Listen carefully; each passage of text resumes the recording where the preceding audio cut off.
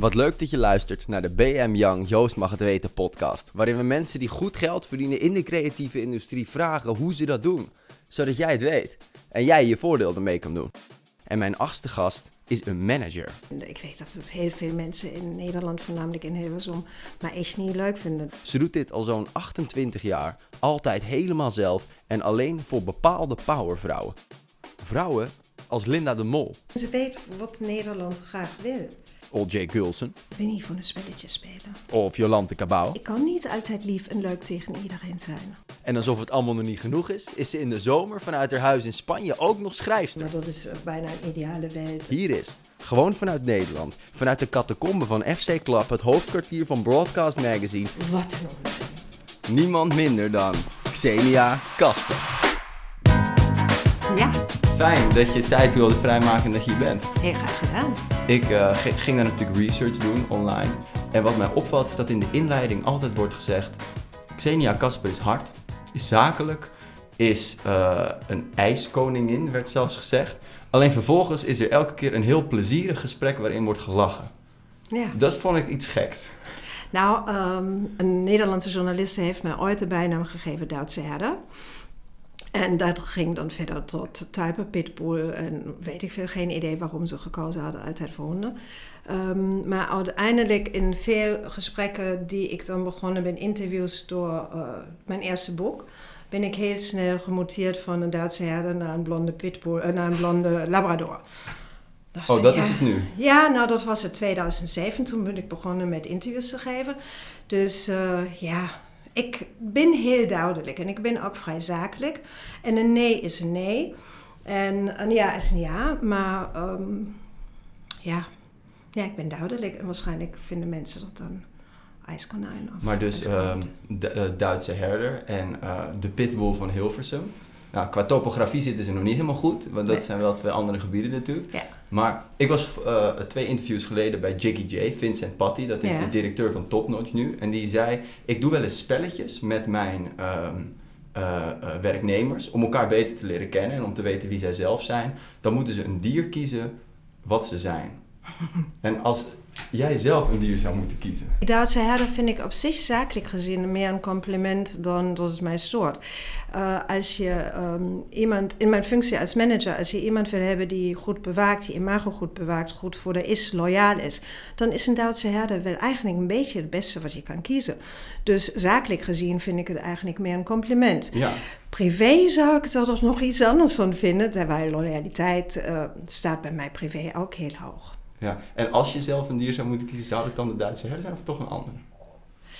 Nou, ik hou van katten. Dus ik denk dat ik gewoon een Black Jaguar. Geen idee hoe die in elkaar zitten, weet ik echt niet. Maar die vind ik gewoon prachtige dieren. Ja. Of een tijger vind ik ook een praktisch dier. De movement, hoe die lopen. Of eigenlijk nog beter een gepard. Omdat ik ga heel graag hard lopen. Nee, een luipaard. Een luipaard, gepard is dan weer het Duitse woord ervoor. En die vind ik heel fijn, die beweging. Terwijl ik niet veel weet over de karakter van zo'n beest. Dus ja, laten we het maar bij de Duitse herder laten houden. En welke eigenschappen moet een goede manager... Want we kunnen zeggen wat we willen, maar ze hebben allemaal meningen over de hardheid of dan niet hardheid. Maar een goede manager ben je, daar zijn ze het allemaal over eens. Welke eigenschappen moet een goede manager bezitten? Het niet belangrijk vinden dat iedereen van je houdt. Dat doen ze namelijk niet. Dus je moet je kunnen wegcijferen. Je moet daarmee kunnen omgaan dat altijd iemand anders in de spotlight staat. Mm-hmm. En ook kunnen we daarmee omgaan dat mensen je soms echt niet leuk vinden. Ik weet dat heel veel mensen in Nederland, voornamelijk in Hilversum, maar echt niet leuk vinden. Dat ze echt het fijn vinden als ik de deur van de buitenkant dicht doe. En dat is prima, dat vind ik fijn. Maar is dat niet soms ook... de mediawereld is best wel klein, toch? Ja, dus, voornamelijk in Nederland. Ja, maar daar werk je. Ja. Is het dan niet vervelend dat mensen je soms niet mogen?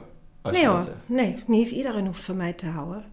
Ik vind het juist rustgevend, omdat stel je voor dat je wil dat iedereen van je houdt. Dan moet je ook zo ongelooflijk veel terug doen de hele tijd.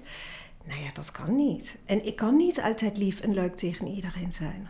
En in een onderhandeling is het dan dus beter om heel hard te zijn en eigenlijk geen vrienden te maken daarmee? Of is het juist slim om toch wel een soort vriendschappelijke band te creëren? Nou ja, alle twee dingen eigenlijk. Je moet duidelijk zijn. Je moet je grenzen hebben, je moet je niet laten over de tafel trekken. Maar je moet ook weten tot waar je gaat. En als de andere partij niet in meegaat, dan kan je ook zeggen van, nou ja, weet je wat, altijd goede vrienden, maar laat maar. Ja. Dus het is Dus eigenlijk ik what hoef you see niet, is what you get. Ja. 100% dat.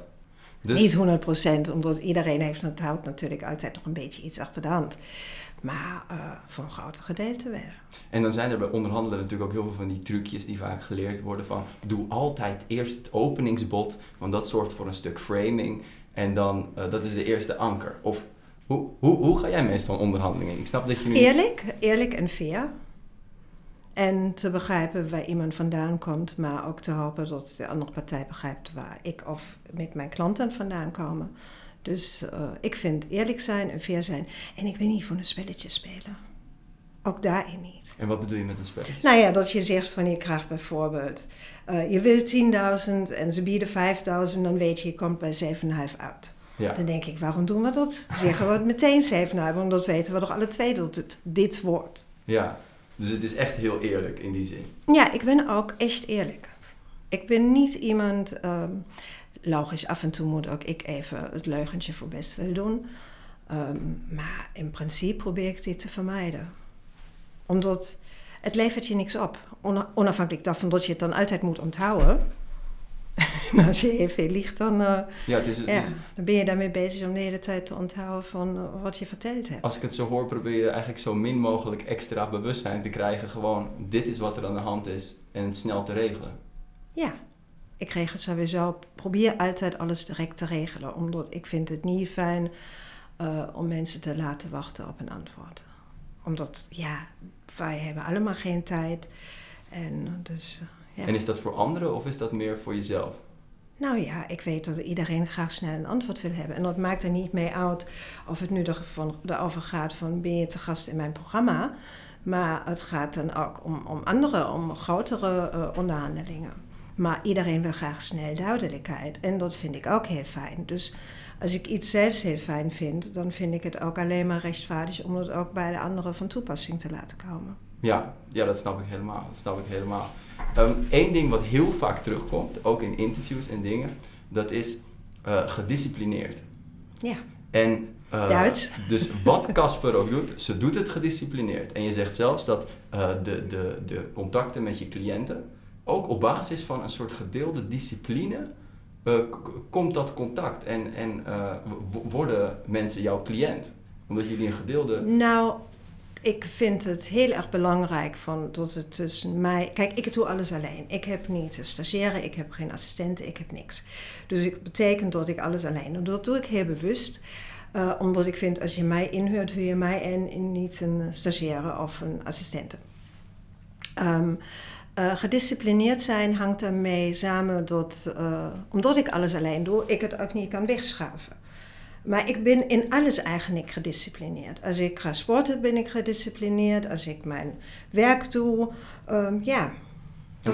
Wat levert dat op, die discipline? Nou, geen rommel in mijn hersens. Mm-hmm. En voor de andere mensen ook duidelijkheid. Als ik zeg van ik ben er om... vandaag dan even niet. Vandaag ben ik een beetje te laat geweest. Maar normaal gesproken ben ik ook echt serieus altijd op tijd. Meestal 5 minuten vroeger.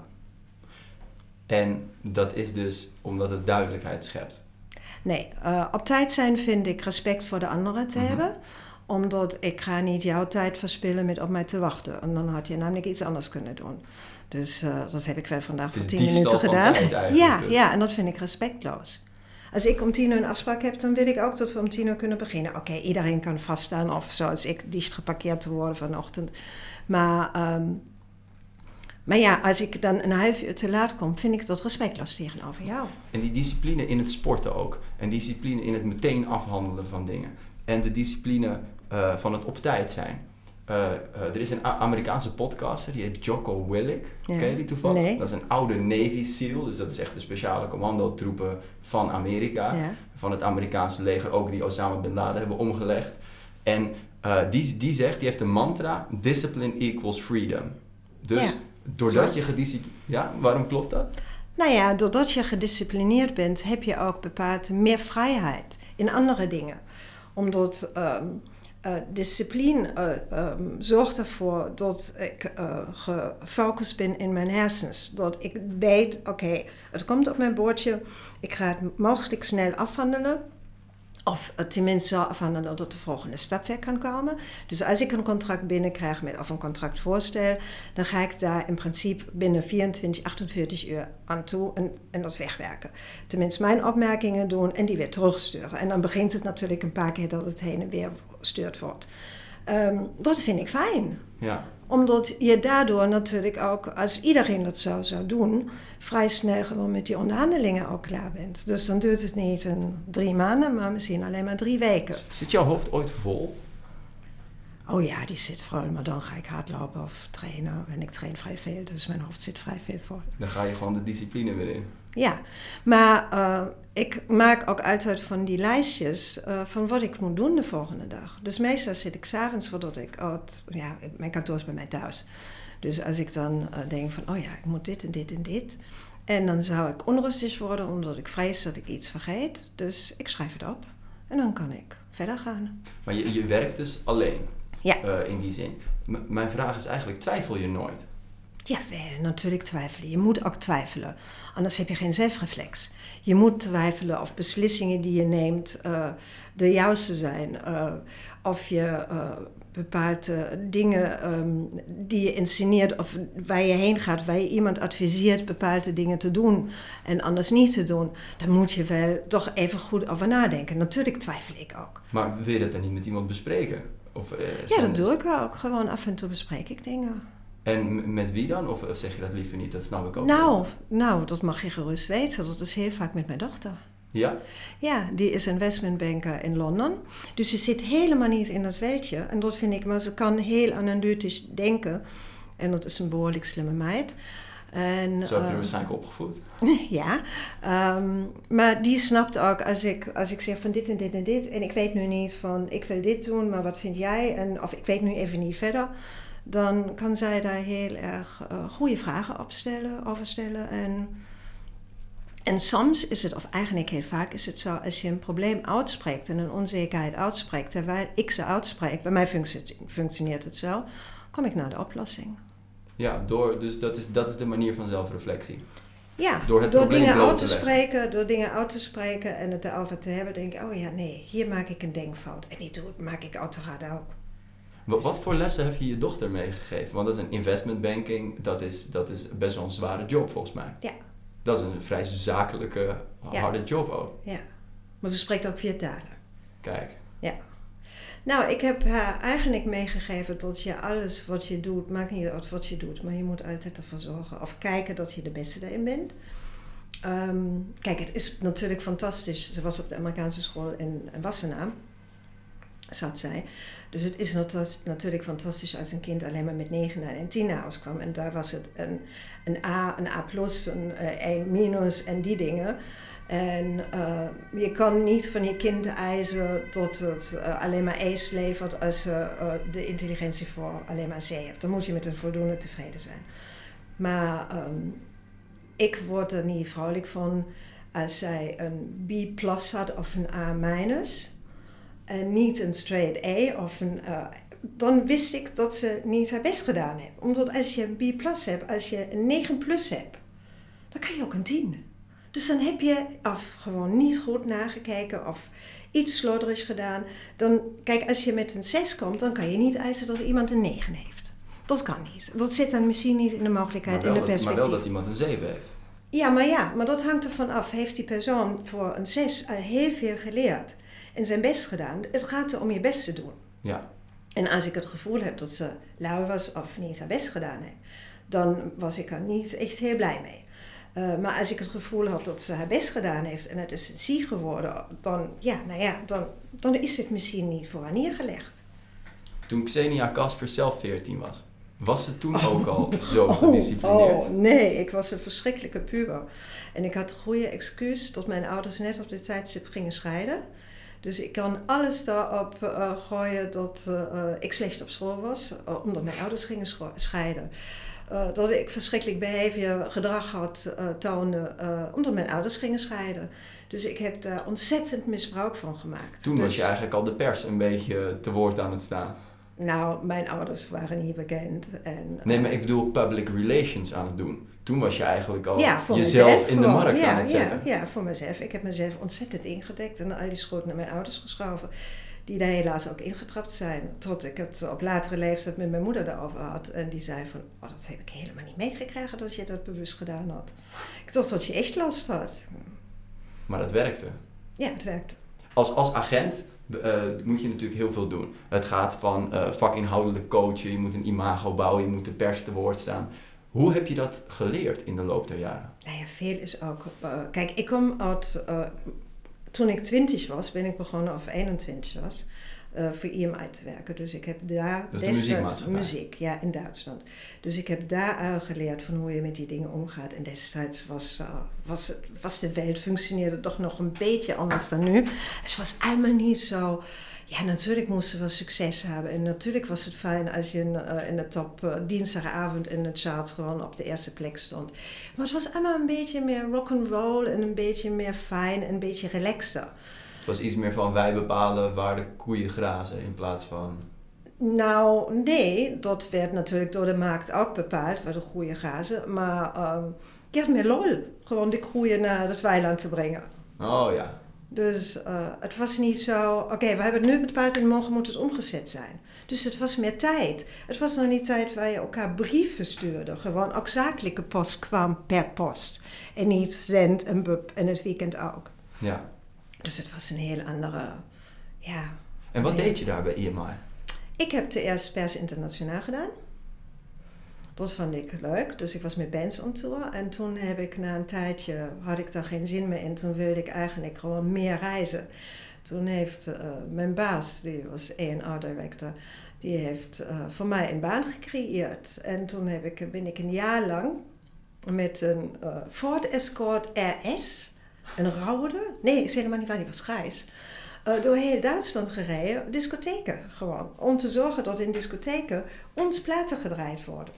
Dus ik was in de zomer in Zult, in de winter gewoon in Beieren en kon dan overdag skiën. En 's avonds ben ik dan uitgegaan. En je moest constant de platen verkopen? Niet eigenlijk verkopen, gewoon alleen maar zeggen van... Pluggen? Kijk, ja, pluggen. Maar ja, ik was 24 of zoiets, lang blond haar. En dan komt er zo'n meisje binnen. Nou ja, dan heb je gewoon toch snel met je mee. Maar na een jaar... Dat biedt allerlei kansen. Ja, dat was hartstikke leuk. Dat was echt heel erg leuk. Maar na een jaar had ik alles ook gezien waar ik weer heen wilde. Dus was het ook weer goed. En toen ben ik van bedrijf veranderd en naar een andere platenmaatschappij gegaan. En toen op een gegeven moment kwam je in Duitsland Linda de Mol tegen? Nee. Ik ben helemaal niet in Duitsland Linda de Mol tegengekomen. Oh, ik dacht dat vanuit RTL Nederland dat dan... Nee, ze was in Duitsland bij RTL Duitsland bekend. Maar ik was met mijn destijds echtgenoot. Die begon voor de European Space Agency te werken. Die was gevraagd. Dus wij zijn naar Nederland verhuisd. Ik was zwanger. Ons dochter was er en ik ben niet zo'n heel goede moeder in, Nou, laat mij maar niet... Ik vind moeder zijn hartstikke leuk, maar ik ben in het dagelijkse niet zo... Ik vind schoonmaken niks, ik vind gewoon... Niet de traditionele rol? Nee, daar word laat dit me gewoon aan iemand anders over. Dus mijn moeder was er veel en uiteindelijk heb ik iemand in dienst genomen die de hele dag in huis was. En ik heb alle tijden bij de crash gekocht. Het is natuurlijk ook een financieel ding. Dat moet je ook maar allemaal kunnen betalen. Ja. En ik had ontzettend mazzel omdat mijn ex-echtgenoot destijds ook al heel goed salaris verdiend heeft. En dus ik heb ervoor gezorgd dat de thuisbasis stabiel is en dat ik gewoon mijn ding kon doen. Dus ik heb gewerkt. Hoe zorg je dat je wel genoeg, want er is natuurlijk de laatste tijd veel te doen onder de traditionele rol van de man-vrouw verhouding. Hoe heb je gezorgd dat je wel die wijze lessen die je net hebt verteld, die je aan je dochter hebt kunnen geven, wel hebt kunnen geven, ondanks dat ze heel veel bij een au pair zat of bij een crash? Omdat punt 1 was mijn moeder ook heel veel in huis. En je werkt natuurlijk geen 24 uur. En in die tijd, als je ervoor zorgt dat iemand in huis de dagelijkse dingen, dus schoonmaken, strijken en boodschappen doen en wat dan ook, verricht, dan is die tijd die je dan over hebt, is quality tijd met je kind. Dus wij hebben eindeloze strandwandelingen, boswandelingen, dierenparks, noem maar op. Dus dat alles. is helemaal goed gekomen. Ja, dat is helemaal goed gekomen. Daar daar heb ik hoeven ze we ons geen absoluut niet zorgen om te maken. verwaarloosd. Ik heb hooguit mijn man verwaarloosd, omdat ik heb daar niet zoveel gekookt, of ik was niet zoveel in huis, of geen idee. Maar, of ik heb mijn huishouding verwaarloosd, omdat iemand anders schoongemaakt heeft. Maar En dat is misschien ook beter. Hoe kwam je uiteindelijk Linda de Mol tegen? Ze hebben me gebeld van Duitsland, omdat ik natuurlijk in Keulen mijn hele leven in de entertainmentbranche gezeten heb en daar gewerkt heeft, hebben ze mij op een buiten, en Keulen is net zo groot als Hilversum als het daarom gaat, hebben ze mij gebeld en gevraagd van, we weten dat je in Nederland zit, heb jij zin weer om te werken? En ja hoor, die had ik na een jaar thuis te zitten. En dus ik ben vrij snel begonnen weer te werken. En toen was het voor alle programma's die door John de Mol Productie destijds nog in Duitsland geproduceerd werden. In Nederland geproduceerd werden voor Duitsland, sorry. En dat was nogal veel. Dat was eigenlijk elke zaterdagavond was een groot programma wat door John de Mol geproduceerd werd in Duitsland te zien. Dus het was heel veel werk. En ook voor Linda. En toen heb ik alles gedaan, marketing, persconferenties en al die hele enchilade. En na een jaar of 2 heeft ze mij gevraagd of ik hele zaken wilde behartigen. En dan, dat doe je nu ongeveer 26, 27 jaar? Nou, mijn dochter wordt 29, dus 28 jaar. 28 jaar, ja, ik ben 23. Ja, dus toen was ik al. Dus ik kan me niet eens voorstellen hoe lang dat is natuurlijk. Ja, nou, jouw leeftijd plus 5. Ja, maar daarom, ik kan me er nog niet helemaal een beeld van krijgen. Maar dan moet je een intense band hebben op een gegeven moment. Ja, natuurlijk. Kijk, management je weet ongelooflijk veel. Het is, vind ik eigenlijk, een mega... ik zou het niet weten. Met je huisarts heb je nog zo'n vertrouwensbasis. Ja. Die dan qua medisch dossier alles van je weet. Maar wat maakt haar zo goed? Dat ze al zo lang op zo'n hoog niveau... Linda heeft een ongelooflijk gevoel voor zeitgeist. Die weet wat speelt, ze luistert heel goed. Ze ziet heel veel dingen. En ze weet wat Nederland graag wil. Dus en ze is een hele harde werker. Iedereen denkt, maar Linda, veel presentatoren of een paar presentatoren hebben de eigenschap dat ze in een studio komen en zeggen van, waar is mijn tekst en wat moet ik doen? Maar Linda zit bij alle decorontwerpen daarbij. Ze weet precies hoe het uitziet. Ze zit de vragen mee te bedenken. Ze schrijft haar teksten. Ze doet alles. Als ze de studio inkomt, weet ze precies wat wanneer gebeurt. Welke tune wanneer komt. En, Je zegt dat het ook anders kan. Dat er ook mensen zijn die dus wel gewoon de studio inkomen en zeggen, waar is mijn tekst? Maar is dat ook iets wat houdbaar is? Voor mijn gevoel niet. Of op een bepaald niveau, maar niet op een niveau als je aan de top wilt staan. En dat ook weer blijven staan. Het hangt daar ook mee af. Het is een vak. Het is geen hobby. Het is een vak om dit goed te doen. Dus je moet ook weten van hoe een montage functioneert. Wat het licht kan doen. Dus je moet van alles een idee hebben. Ja. En coach je ook? Nee. Fucking nee? Nee, ik coach niet. Dus tot waar gaat de rol van Xenia? Ik regel alle zakelijke dingen. Als gedacht wordt, er moet een coach op, dan kijk ik welke coach geschikt is. En heb een gesprek met die coach. Maar ik coach niet. Je moet ook niet alles zelf doen. Nee, dat is ook, omdat je al zo veel doet en zo dichtbij bent, is het niet verstandig. Ik heb ooit zelfs een coachcursus gedaan bij een heel bekende coach. En die zei van, ja, maar jij kan het doen. Ik zei, maar ik ga het niet doen. Het is goed om te begrijpen wat gedaan moet worden. Om het te weten. Maar kijk, als je goed kan koken, hoef je ook niet meteen een chef te worden. Ja. Dus je moet even ook het overlaten aan anderen. En daar hebben we het nog helemaal niet over gehad. Maar je bent natuurlijk agent. Maar eigenlijk ook heb je naast de 3 cliënten, je hebt eigenlijk ook je eigen schrijverschap als cliënt. Hoe is dat om ook voor jezelf eigenlijk ook als cliënt te hebben? Dat is verschrikkelijk. En daar ben ik heel slecht in. Kijk, ik kan voor mezelf de PR doen. Dat kan ik, dat is niet zo erg. Omdat mensen dan toch weten dat ik met een boek weer bezig ben. Dat vind ik niet zo erg. Maar ik lees nooit slordig contracten, behalve die van mijzelf. Dat is heel, ik denk dan ook zo, ja, zal wel. En dat is heel raar. Maar ik lees ze wel niet zo slordig dat ik niet weet wat erin staat. Maar is het iets anders om jezelf te verkopen of jezelf in de markt te zetten of dat voor anderen te doen? Ja, natuurlijk is het iets heel anders. Omdat ik kan in discussie of in argumentatie gaan als het over iemand anders gaat. Maar met jezelf vind je dat altijd een beetje gênant. Ja. Je doet het niet alleen voor het geld, las ik, maar er zit ook een bepaalde ideologie achter. En daar wil ik 1 quote uitpakken. Ze schrijft omdat ze het soort vrouwenboek miste waarin de vrouw de dader is, in plaats van het slachtoffer dat wacht op haar prins op het witte paard. Ja, zo ben ik begonnen. Dus is dat denk je ook het probleem van sommige vrouwen, waarom er minder geld wordt verdiend door sommige vrouwen? Omdat zij, en dit is gevaarlijk terrein, dus het is gewoon een vraag, omdat ze zichzelf niet als protagonist zien, maar als een bijrol. Je zegt net zelf, ik heb de huishoudelijke taken uitbesteed omdat ik genoeg verdiende, of omdat mijn man genoeg verdiende, en daardoor ben ik carrière gaan maken. Ja. Is dat het probleem van vrouwen, dat ze zichzelf soms niet als protagonist zien? Nou ja, kijk, je moet ook de financiële mogelijkheden hebben. Ja. En heel vaak, laten we eerlijk zijn, is het zo dat alle twee werken, omdat je moet alle twee werken. Dus je moet het dan met een oppas doen die oma en opa zijn, of gewoon die moeders, nou ja. Dus ik was in die luxe positie dat wij het konden veroorloven en dat besef ik heel goed. Mijn moeder woonde in Keulen en mijn schoonouders ook. Dus dat was ook niet zo eventjes Victoria langspringen, maar het is een mega luxe situatie geweest dat ik dat kon mij veroorloven, of dat we ons dit konden veroorloven. En dat is in zoverre toch een beetje ideaal, omdat je kind kan dan altijd bij thuis blijven en vrienden meebrengen, omdat zelfs ben jij daar niet of je man niet, er is iemand. En dat is heel fijn om het zo te kunnen doen, maar dat is bijna een ideale wereld. En ja, dat moet je echt niet als voorbeeld nemen. Dat heeft heel veel daarmee te maken van hoe je portemonnee of je bankrekening gevuld is. En die was dankzij mijn man gewoon toch behoorlijk gevuld, dus waardoor dat mogelijk was. Maar en ik de ruimte had om een beetje dat te doen wat ik wilde. Dat is een goede situatie als uitgangspunt.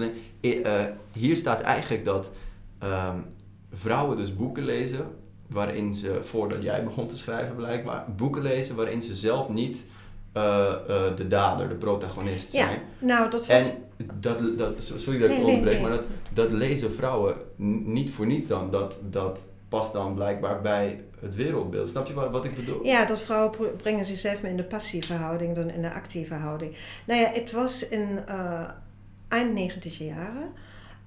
dat ik geen idee hoezo, vrij veel chicklit gelezen had. En in die tijd was in het chicklit het echt zo dat je hebt een relatie, je hebt kinderen, de vrouw heeft zich opgegeven voor de relatie en een huwelijk en een huishouding en kinderen.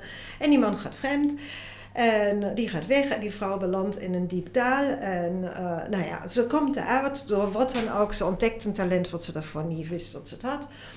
Maakt een soort van carrière met haar kinderen, gaat alles goed. En ja hoor, aan het eind van de weg, door dat diepe dal, staat gewoon weer de prins op het witte paard. En uiteraard is die prins veel leuker dan die prins daarvoor. En dan dacht ik, wat een onzin. Het kan ook zo zijn, punt 1, dat de vrouw vreemd gaat. Mm-hmm. Why shouldn't she? Waarom zijn het alleen maar mannen die vreemd gaan? Nou, dat vind ik nogal een discriminerende feit. Dat altijd mannen alleen maar vreemd gaan. En je kan als vrouw ook heel goed beslissen van als je klaar bent met een relatie. Als vrouwen beslissen dat ze klaar zijn met een relatie, dat duurt meestal vrij lang. Maar dan is het ook klaar. Een vrouw is klaar. Met de relatie? Met een relatie. Als zij denkt van ik stop er nu mee, dan ben je als vrouw, dan heb je ongeveer 3000 keer erover nagedacht. En dan stap je daar ook uit. En dan is er ook no way back.